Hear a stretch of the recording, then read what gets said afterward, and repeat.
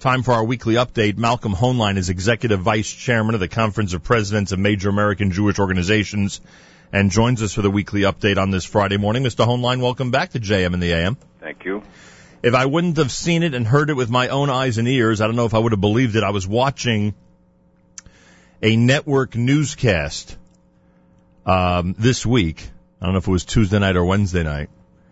And the network news anchor, well-known international personality, began with the following words, and I believe that I'm almost quoting him verbatim. It's a great paraphrase, but I believe this might be a direct quote, if I remember correctly.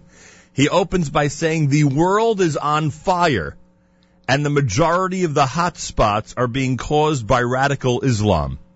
I couldn't believe he said it. By the way, it took me back a lot of years, Malcolm, because you'll recall, I don't know, what is it now, 15, 20 years ago, that you warned about radical Islam and its effect on this world. And now, in fact, all these fires that have to be put out, if in fact they're possible to be put out, are being acknowledged by the media as being, as being the result of radical Islam gone crazy. But aside from that network newscaster, I have not seen the outrage that I would think the world would be involved with and would be displaying after another beheading of another journalist, after all the violence that's being conducted in so many different countries. Do you think that people are starting to get it? Do you think that people understand that there has to be some really detailed and potent reaction to ISIS and these terrorist activities? Yes. And I think the recognition, even if late in coming, and you're right, it's since 1988 when I talked about it and on your program over 2 decades, to get people both here and abroad, including in Israel, to pay attention to the threat that was clearly nascent then, is today out of control. I'm not sure that there is a response to the total problem, but we could take each part and begin to address it, and that ranges from supporting Sisi in Egypt despite our reservations about some of the policies, to our friends in Morocco, to the Central Asians, and I'm talking about the Muslim countries now, that we need to support regimes that are friendly, and that the image of the United States indifference, or worse, that we support our enemies and criticize our friends. I think one of the ways to counter it is to show support for Israel, because everybody in the region there measures our determination, American determination, Western determination, by that, and the fact that they can be critical of a war against Hamas, or dealing with Hezbollah, or the IS today. Just in the last 24 hours, associations with threats to the government of Jordan, and that includes infiltration, and talks about that would be the first step on their way to Palestine. The threat to an incitement about the Har HaBayit, and there was a demonstration on the Temple Mount this week by pro-IS, thousands of people with the IS flags demonstrating there, and to their threats in Lebanon. There was fighting in a city called Arsal, which is right on the border of the Syrian-Lebanese border, and the commander of the Lebanese armed forces said that if the army had lost Arsal, IS would have continued to the coast and declared a state there as well. And it's not going to be the last attempt. We know that they have now said this week they're going to replace the Saudi family as the emirs of Saudi Arabia. You can go country by country and see the threat. And you're talking about guys who operate off the backs of pickup trucks. You're talking about, this is not the biggest army in the world, but they've grown perhaps tenfold over the last year or 2 years because we didn't deal with it when we could. And even the refusal now to address and go after their presence in Syria. So the global danger, IS is one part, but it's become symbolic. And you see how the horrific practice, the beheading, these brutal killings, 1,700 people killed in Iraq, 770 guys in custody executed in Iraq alone, let alone the executions they're carrying out everywhere. Even in Sinai now, they're boasting almost every other day with reports about how many people they killed. They claim that they're Bedouin spies for Israel, when in fact we know that's not the case, and that the collaborators that Hamas killed in Gaza during the war and in its aftermath, claiming that they were collaborators. Israeli forces came out with a report saying that there isn't one of those people who have been identified as an Israeli agent who really was, and that the accusation that they gave over information that led to the killing of the three leaders, the Hamas leaders, that was not done with human intelligence. It was all done by surveillance and other things. It's so pervasive, and we have to go after the sources of their support, like Qatar. If you were asked to plot out all the different hot spots, all the different sources, it would be impossible, right? It's impossible to identify all of them at this point. Because it stretches into South America, into Africa, into Asia. We see Boko Haram. I mean, who talks today about those 300 girls that were kidnapped? What happened to them? Nobody is even talking about their plight and remembering them. So, and Boko Haram continues to carry out attacks in different parts of Nigeria and extending its influence there and trying to. They could be countered. There are ways that we can really deal with them if there is determination, if we send a message to our friends and allies that we are really going to stand up to them, that the West is going to mobilize, that NATO is going to take these threats seriously. The Europeans said this week, we see it's coming closer and closer to us. No, it is there. It's close already. It's not doesn't have to come. Yeah, but you answered yes to my first question, and frankly, the impression is that nobody really does care. And as much as the President of the United States, for instance, says that he's ready to to pay ISIS back and pledges to punish them for what they've done, especially with the Sotloff murder and everything, it just doesn't seem that way. It doesn't look like world leadership is ready to take these guys on. That is a very important part, and that was exactly the point that I was making, is that it's not enough to say it. It's not even enough to carry out some of the attacks that we have and what we're doing in Iraq, for instance.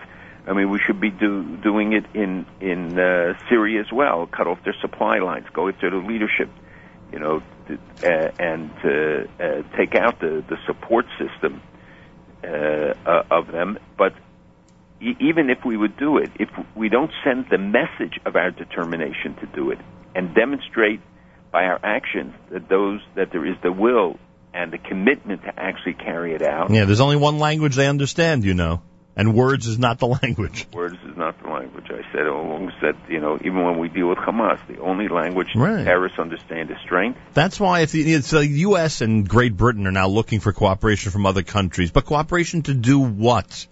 They are looking for cooperation to make more statements and come out with more policy statements about it? I think that I think statements are declarations that are followed by actions to declare to the world that we don't have a strategy to deal with something, or to declare that while we're committed, we're not sure yet what actions we're going to take. Our actions would speak louder. But what I'm saying is that our words, the words from the West and Western leadership, often portray a leadership that then sends a message to the terrorists. It's open season. Why are they being attracted? Why are young people flocking to, including Americans, flocking to the banner of such an outrageous extremist group who impose such restrictions on the life of their members and the people that they capture, and the horrific practices that when this is all written up and people find out how they kidnap young men and women, young children, for terrible purposes to please their troops, and forced marriages and So what's the answer? They like fighting for a cause? People are looking for something to fight for? What is the answer? What's the attraction? The Internet has become a rallying point. They give them a purpose. They charge them up sometimes with religious fervor, and often they're not even religious people, but they give them a purpose, a cause to stand against authority, to rally, and the beheadings, which one would have thought would turn off people, has actually become the strongest recruiting. Now the Syrians are talking about how many beheadings they did. As I said, in the Sinai, they claimed 9 this week alone, in 2 days, beheadings. By the way, not that you need to get into the head of a terrorist for us, but why do they last a year or two? Why are these journalists being held and not being murdered immediately? Because they hold them for their purposes, to exploit it for the maximum benefit, and and they did release once in a while one or two of them. So in the Sotloff case, it was time to display him to the world and time to use him as a prop to... Because they threatened to execute him if the United States didn't stop some activities. The United States didn't stop, so they show that they mean it.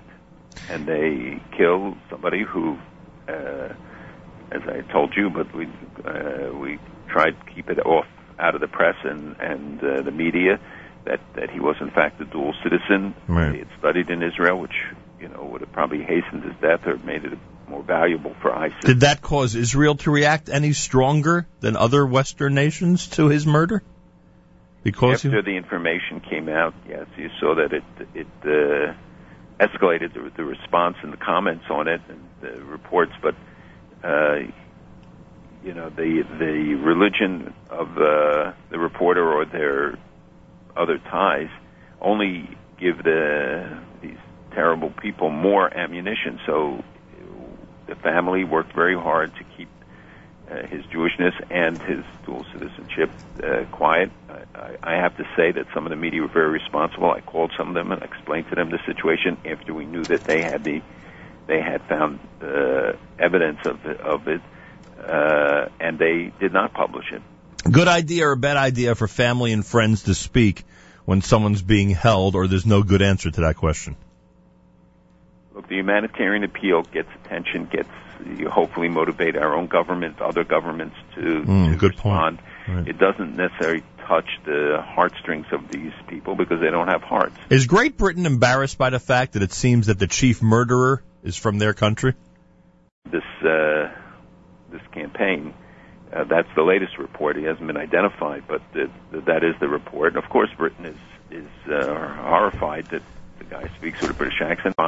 Then half of its resources just to deal with these crazy guys fighting in Syria and Iraq now, and the danger of their coming back, and many have already started to come back and to the United States. See, I would think that the United States, Israel, certainly Great Britain, for the reasons we just said, would want to scout out this guy and literally take out the world's, best-known human butcher at this point.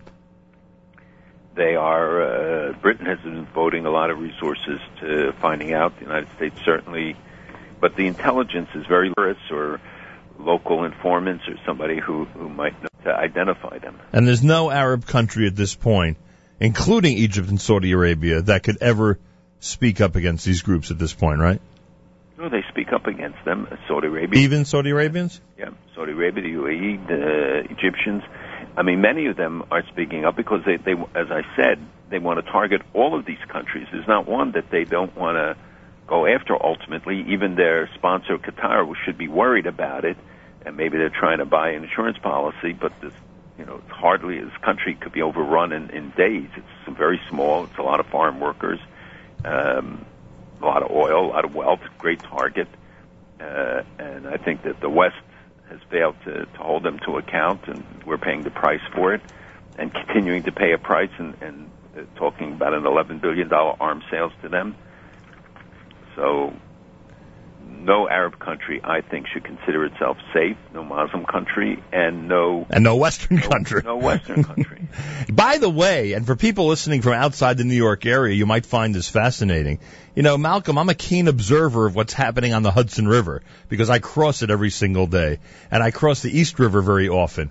I don't know if you agree with this or not, also being a New Yorker, but there's no question there has been real stepped-up security in the New York area, especially bridge and tunnel crossings, over the last 10 days. You agree? There has been increased security that was implemented already years ago, and they have... No, this is way different. No, I agree. I'm saying that already began years ago, but is more intensive now. And there's also new machines that can detect chemical weapons on bridges, cars going by. And you remember we saw in the last few weeks attempts to do things on the bridges, on the Brooklyn Bridge, right, especially. I think that has raised the concern level because we always get copycats when things like that happen. But it seems that, at least the way the news is reporting it, that our security alert went up when it went up in Great Britain, and there it's at the level of severe at this point. It's severe. We're not at the same level. Perhaps we should be. I think every Jewish institution should be.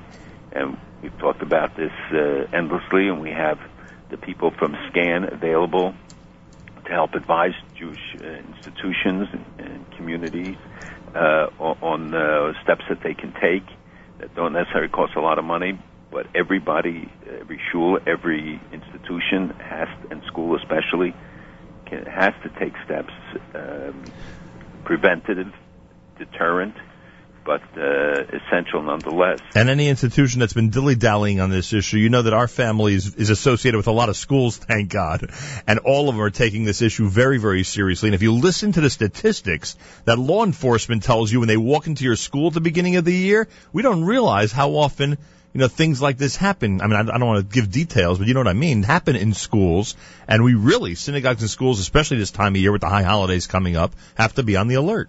That's why the NYPD does the special campaigns around the holidays, because the more visible, the more with greater crowds coming to synagogues, and our institutions are generally open, so there has to be these kind of precautions. And we always cite them, rightfully so, but we've got to acknowledge also a lot of New Jersey, Rockland, Long Island, it's in this area, and I'm sure other areas of the country, those police forces that also step it up this time of year. America's one and only Jewish Moments in the Morning radio program, heard on listeners-sponsored WFMU East Orange, WMFU Mount Hope, Rockland County at 91.9 on the FM dial, around the world on the web, jmnam.org. Malcolm Hoenlein with us, the weekly update. I want to thank our friends at JewishWorldReview.com who continue to enthusiastically recommend our amazing network to their readers. And if you want a million articles that you could find on these topics and others, check out JewishWorldReview.com. By the way, Malcolm, we've heard about boycotts, and the EU and its members, in one way, shape, or form, either have expressed interest or have acted to boycott Israel or the West Bank, whatever you want to call it. There is an effort being led by a gentleman whose name I don't even know. I know his aunt's name is Rochelle, and she's a great lady, but he has literally taken it upon himself to put ads in newspapers all throughout the Jewish world that encourage people to buy Israeli products. And he lists all the different brands from Israel, many familiar to us, many smaller, not that familiar. And he actually has an email address where people can be in touch with him. It's called buyisrael2014@gmail.com. And that's his plan, is simply to just get the word out to remind us to go to every grocery aisle, every online purchase, electronic products, and buy Israeli products. Yet another example of what one person can do in this whole effort. It's the best answer to the boycott is to have the boycott, which means getting people to purchase, and if you don't see it in the stores, to ask them to carry specific products that you want from Israel. We should especially do things to help the people in the South, and I know there are some websites about products. Obviously, it's limited opportunities, but and Southern vendors have a big tour that starts at Lincoln Square Synagogue this Sunday. That's right, and I was going to say that this is exactly the kind of efforts that we have to support, because bringing the economy back, we're never going to make up for the terrific losses. It amounts to many billions of dollars that this war cost Israel, not only in the munitions expended, the treatment of wounded soldiers, and tourism, human cost. But when you go to investors who didn't come, the tourist impact, which will continue because people planning a winter vacation do it during the summer, make commitments, and then didn't do it, so many of them won't. Those who have plans to go should definitely go. So it's hurt Israel in many ways. Thank God Israel's economy is resilient and the people determined and they will go on. But we have a role to play in that regard, especially about tourism, which we've talked about many times, and the political support. Now the Congress is coming back. We're going to see efforts at the United Nations, where the General Assembly begins right the week of Rosh Hashanah. There will be efforts to bring Israel before the ICC, International Criminal Court, or to have resolutions there. With all this going on, it's so hard to believe. And so many other things that are happening at the same time. And yet, what is the focus of the world? on 1,000 acres of land, 98 acres of land, nobody says that this is all on the west side of the security barrier.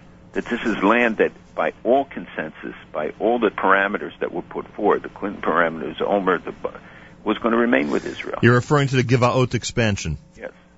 And that arouses the indignation of the world, condemnations, talk about further actions just today, suggestions that there would be further action. I was in Washington yesterday, and this issue, it looms large there, as Israel doing it again.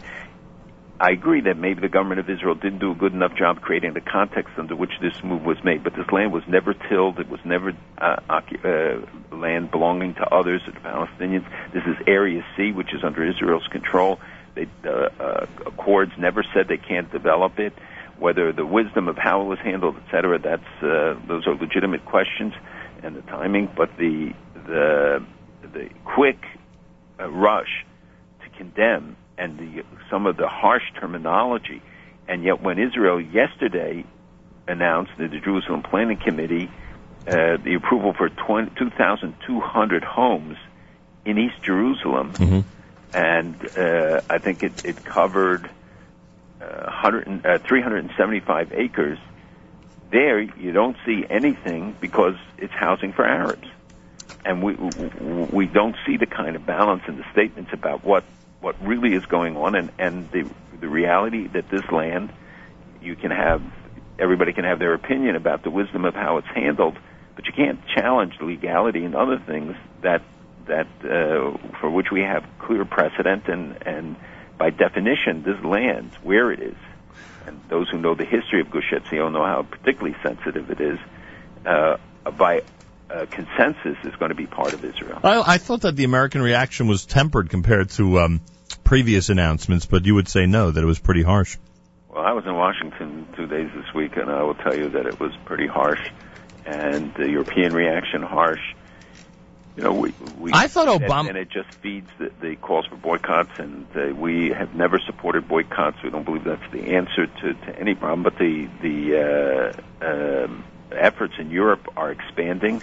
They're going to be here, the BDS effort, the Boycott, Divestment, Sanctions, and we are gearing up. We have a big meeting this coming week, bringing together 60 organizations to address these issues. On the campuses, we're seeing it very intensely. On legal forums, as I said, in the international fora, and especially United Nations and its agencies, and in the media, and we're trying to mobilize experts and people to address each of these areas. We are going to see greater challenges. This is just, the quiet that people keep saying to me, how quiet it is now. I tell them, are you kidding? You have Iran coming up November 24th and negotiations starting September 17th. We've seen nothing from Iran that would indicate their readiness to adopt a more moderate position. Yeah, what will be the new date? We're going to postpone it till when? No, and Secretary himself told me that there won't be a postponement this time. That he said if it looks like another 5 days a week or so will enable them to do it, then but he said they made clear to them no further extensions, and he said that Congress would enact tough legislation. And what I've heard from others is that there's in fact so far no indication of willingness to compromise except on the Iraq facility. But what we've seen is quite the contrary, where they're talking about expanding the enrichment, and that the Iranians now vowed to free Al-Aqsa from Israel, talked about arming people in the West Bank. I, for one, take those threats seriously. Malcolm, the world's on fire. Someone said to me the other day, I'm so upset, Great Britain wants to boycott Israel. Who else did they say? Whatever, the EU wants to boycott Israel. I said, I'm not going to panic until God boycotts Israel. That's what I said. Well, thank God we saw with everything that went on this summer, how many miracles, and that God has not. So he is not boycotting Israel. But he was looking for us. He's saying, look, I'm doing my part. I'm going to such great lengths for you. It's up to you, too. And above totally be Elabahem. We read it in the Shalach that God says in the Medrash, I do all the miracles. I've done my part. Now it's up to you. But we've seen some interesting developments also. One is that the Germans delivered another submarine, which some people were afraid would not happen. and this one can go much further, operate at a higher level. There were 54 special operations in 2013 alone, including deployment away from Israel of the submarines that they have received, and another one, the fifth one, I think is due before the end of 2014. I don't know if you saw that Jordan signed a $15 billion energy deal with Israel, which is safeguarding Jordan, and it's part of Israel's commitment to Jordan, which is facing great pressures from the IS as well as the pressures from inside, and with hundreds of thousands of refugees there from Syria and the activities of Muslim Brotherhood and other groups. You know, Jordan is a very juicy target for these extremists. But one of the interesting things that got almost no notice was that the Sudan closed down all the Iranian cultural facilities in Sudan and throughout the ambassador and other cultural attachés, not the overall ambassador, but the cultural ambassador. And they say that this is because of pressure from Saudi Arabia, which does a lot of business with them, or because these guys were engaging in missionary activity or proselytic political activity. But it's an important statement coming from a regime that itself is pretty radical. Yeah. Is there any need, or do you think that we should be calling for Cornell University to close its Qatar campus? You know, that's an issue that's been debated for many years, and the question is what benefit that this is an opportunity to try and influence. I haven't seen the evidence that this does influence to the positive, but it's a debatable issue. I think that Qatar has to get strong messages, but at a national level, where it really matters. Closing Cornell does not hurt the government. The government it represents a small percentage of people. It's a tiny country with huge wealth, and built, as the Arabs say, on a television station, Al Jazeera. Mm-hmm.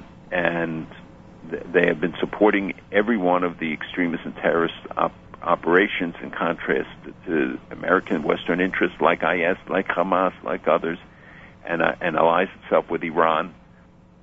So I think that there has to be, at a higher level, decisions about actions vis-a-vis Qatar and Turkey. You know, Turkey now is moving in more and more of an Islamist direction with the appointment of Davutoglu as the prime minister.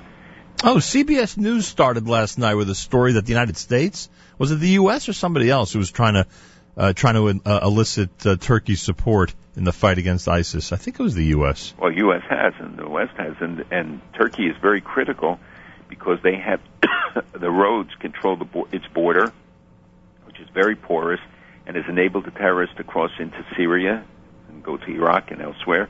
There's a particular road which they now, just in the last few days, have started to patrol and started to try and control because they're suffering from the blowback of young Turks going in there, radicalizing, coming back, and posing dangers to Turkey as well. And the statements of Erdogan become more and more irrational and radical himself, and the efforts to portray him as some sort of moderate and a bridge, and being in NATO and being an Islamist. They got it all wrong. This guy's an Islamist, and he's moving more and more that direction and pulling the country in that direction, which is very negative, very scary for the Jews who live there, for the region, and there has to be much more concerted action vis-a-vis Qatar and Turkey, rather than this idea of embracing them because they are the ones who have influence with Hamas. We didn't see any evidence that they use that influence. Right. If anything, the opposite. And then IS is becoming more and more financially independent because they raided the banks, but they also control the oil areas in Raqqa in Syria and in near Mosul in Iraq. They also make millions and millions of dollars from the sale of antiquities. They're generating significant revenue by plundering historical artifacts in Syria and Iraq. They Who buys them? Digs and take a share from them, and then they sell them on the international market. Who buys them?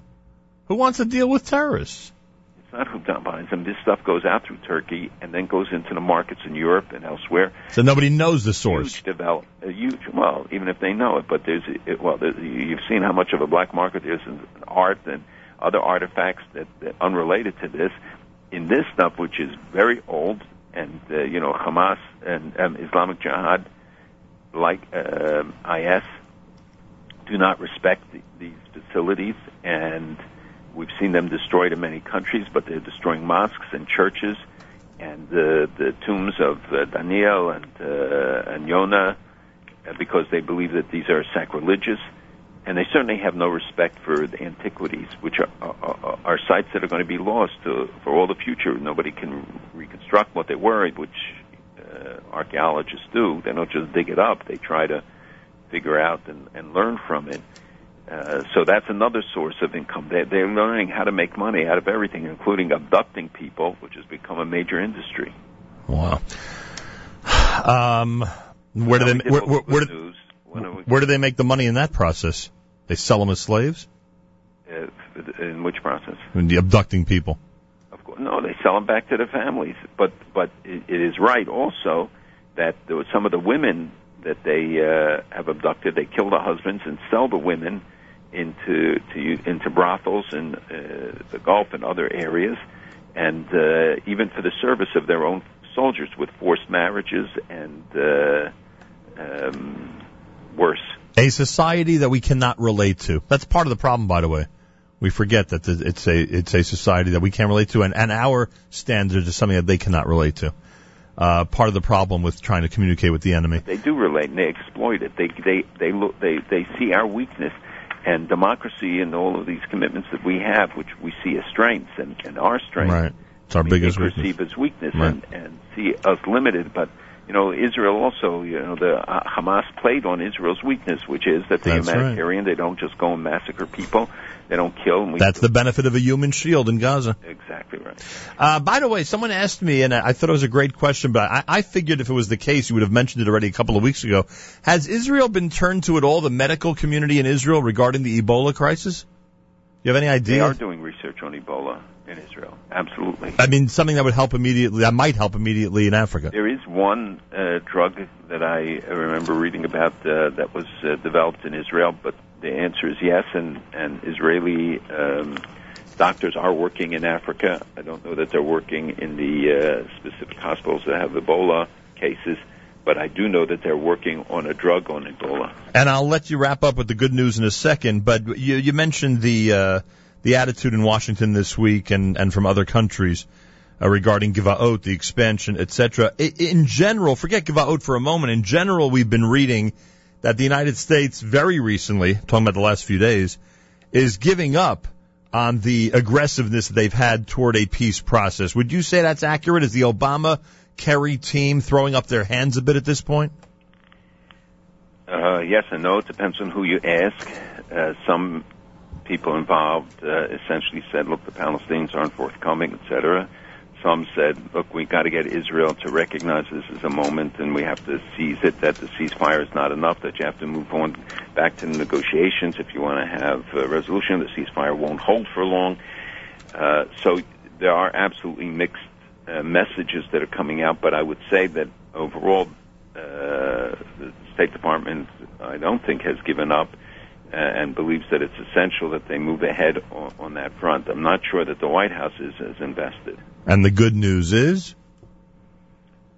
That Am Yisrael Chai, we survive all these things. And I will tell you, I do think it's good news that the world has come to recognize now what the issues really are in this war on terror, and that the criticisms of Israel for having to fight on more than one front. And we saw again what I've talked about for a couple of weeks about the changes on the border with Syria, where you have al-Nusra and others, and then an errant shell crossed the border from Israel yesterday. The alarms went off, but there was no response because it was clearly an internal struggle where the Syrian army is trying to retake some of the crossings. Oh, so that's why we heard there was an alert near Chispin that was referring to that area. Oh, and, Quneitra, there's fighting in Quneitra, but right now the al-Nusra people control it. Al-Nusra, if you remember, is an Al-Qaeda affiliate, not IS, but there are IS people who have been seen in the Golan. They take advantage of every circumstance. They just don't have to be on the front line there. So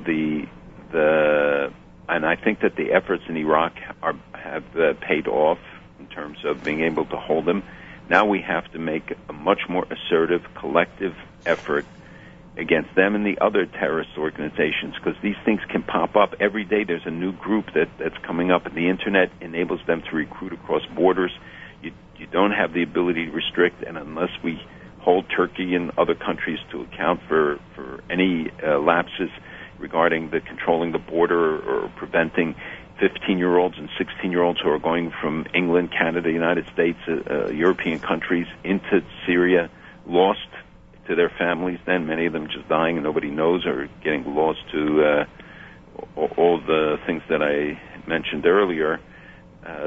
There really has to be an accountability and a determination with the UN session coming up. We didn't even talk about the Ukraine and the implications of it, but we have UN is what? If Russia collapsing, Afghanistan deal collapsing. It's really a unique moment when we have so many things happening at one time, and it's hard for people to focus, governments to focus on so many things. If Rosh Hashanah is Wednesday night, which it is, the UN is what, the previous Monday?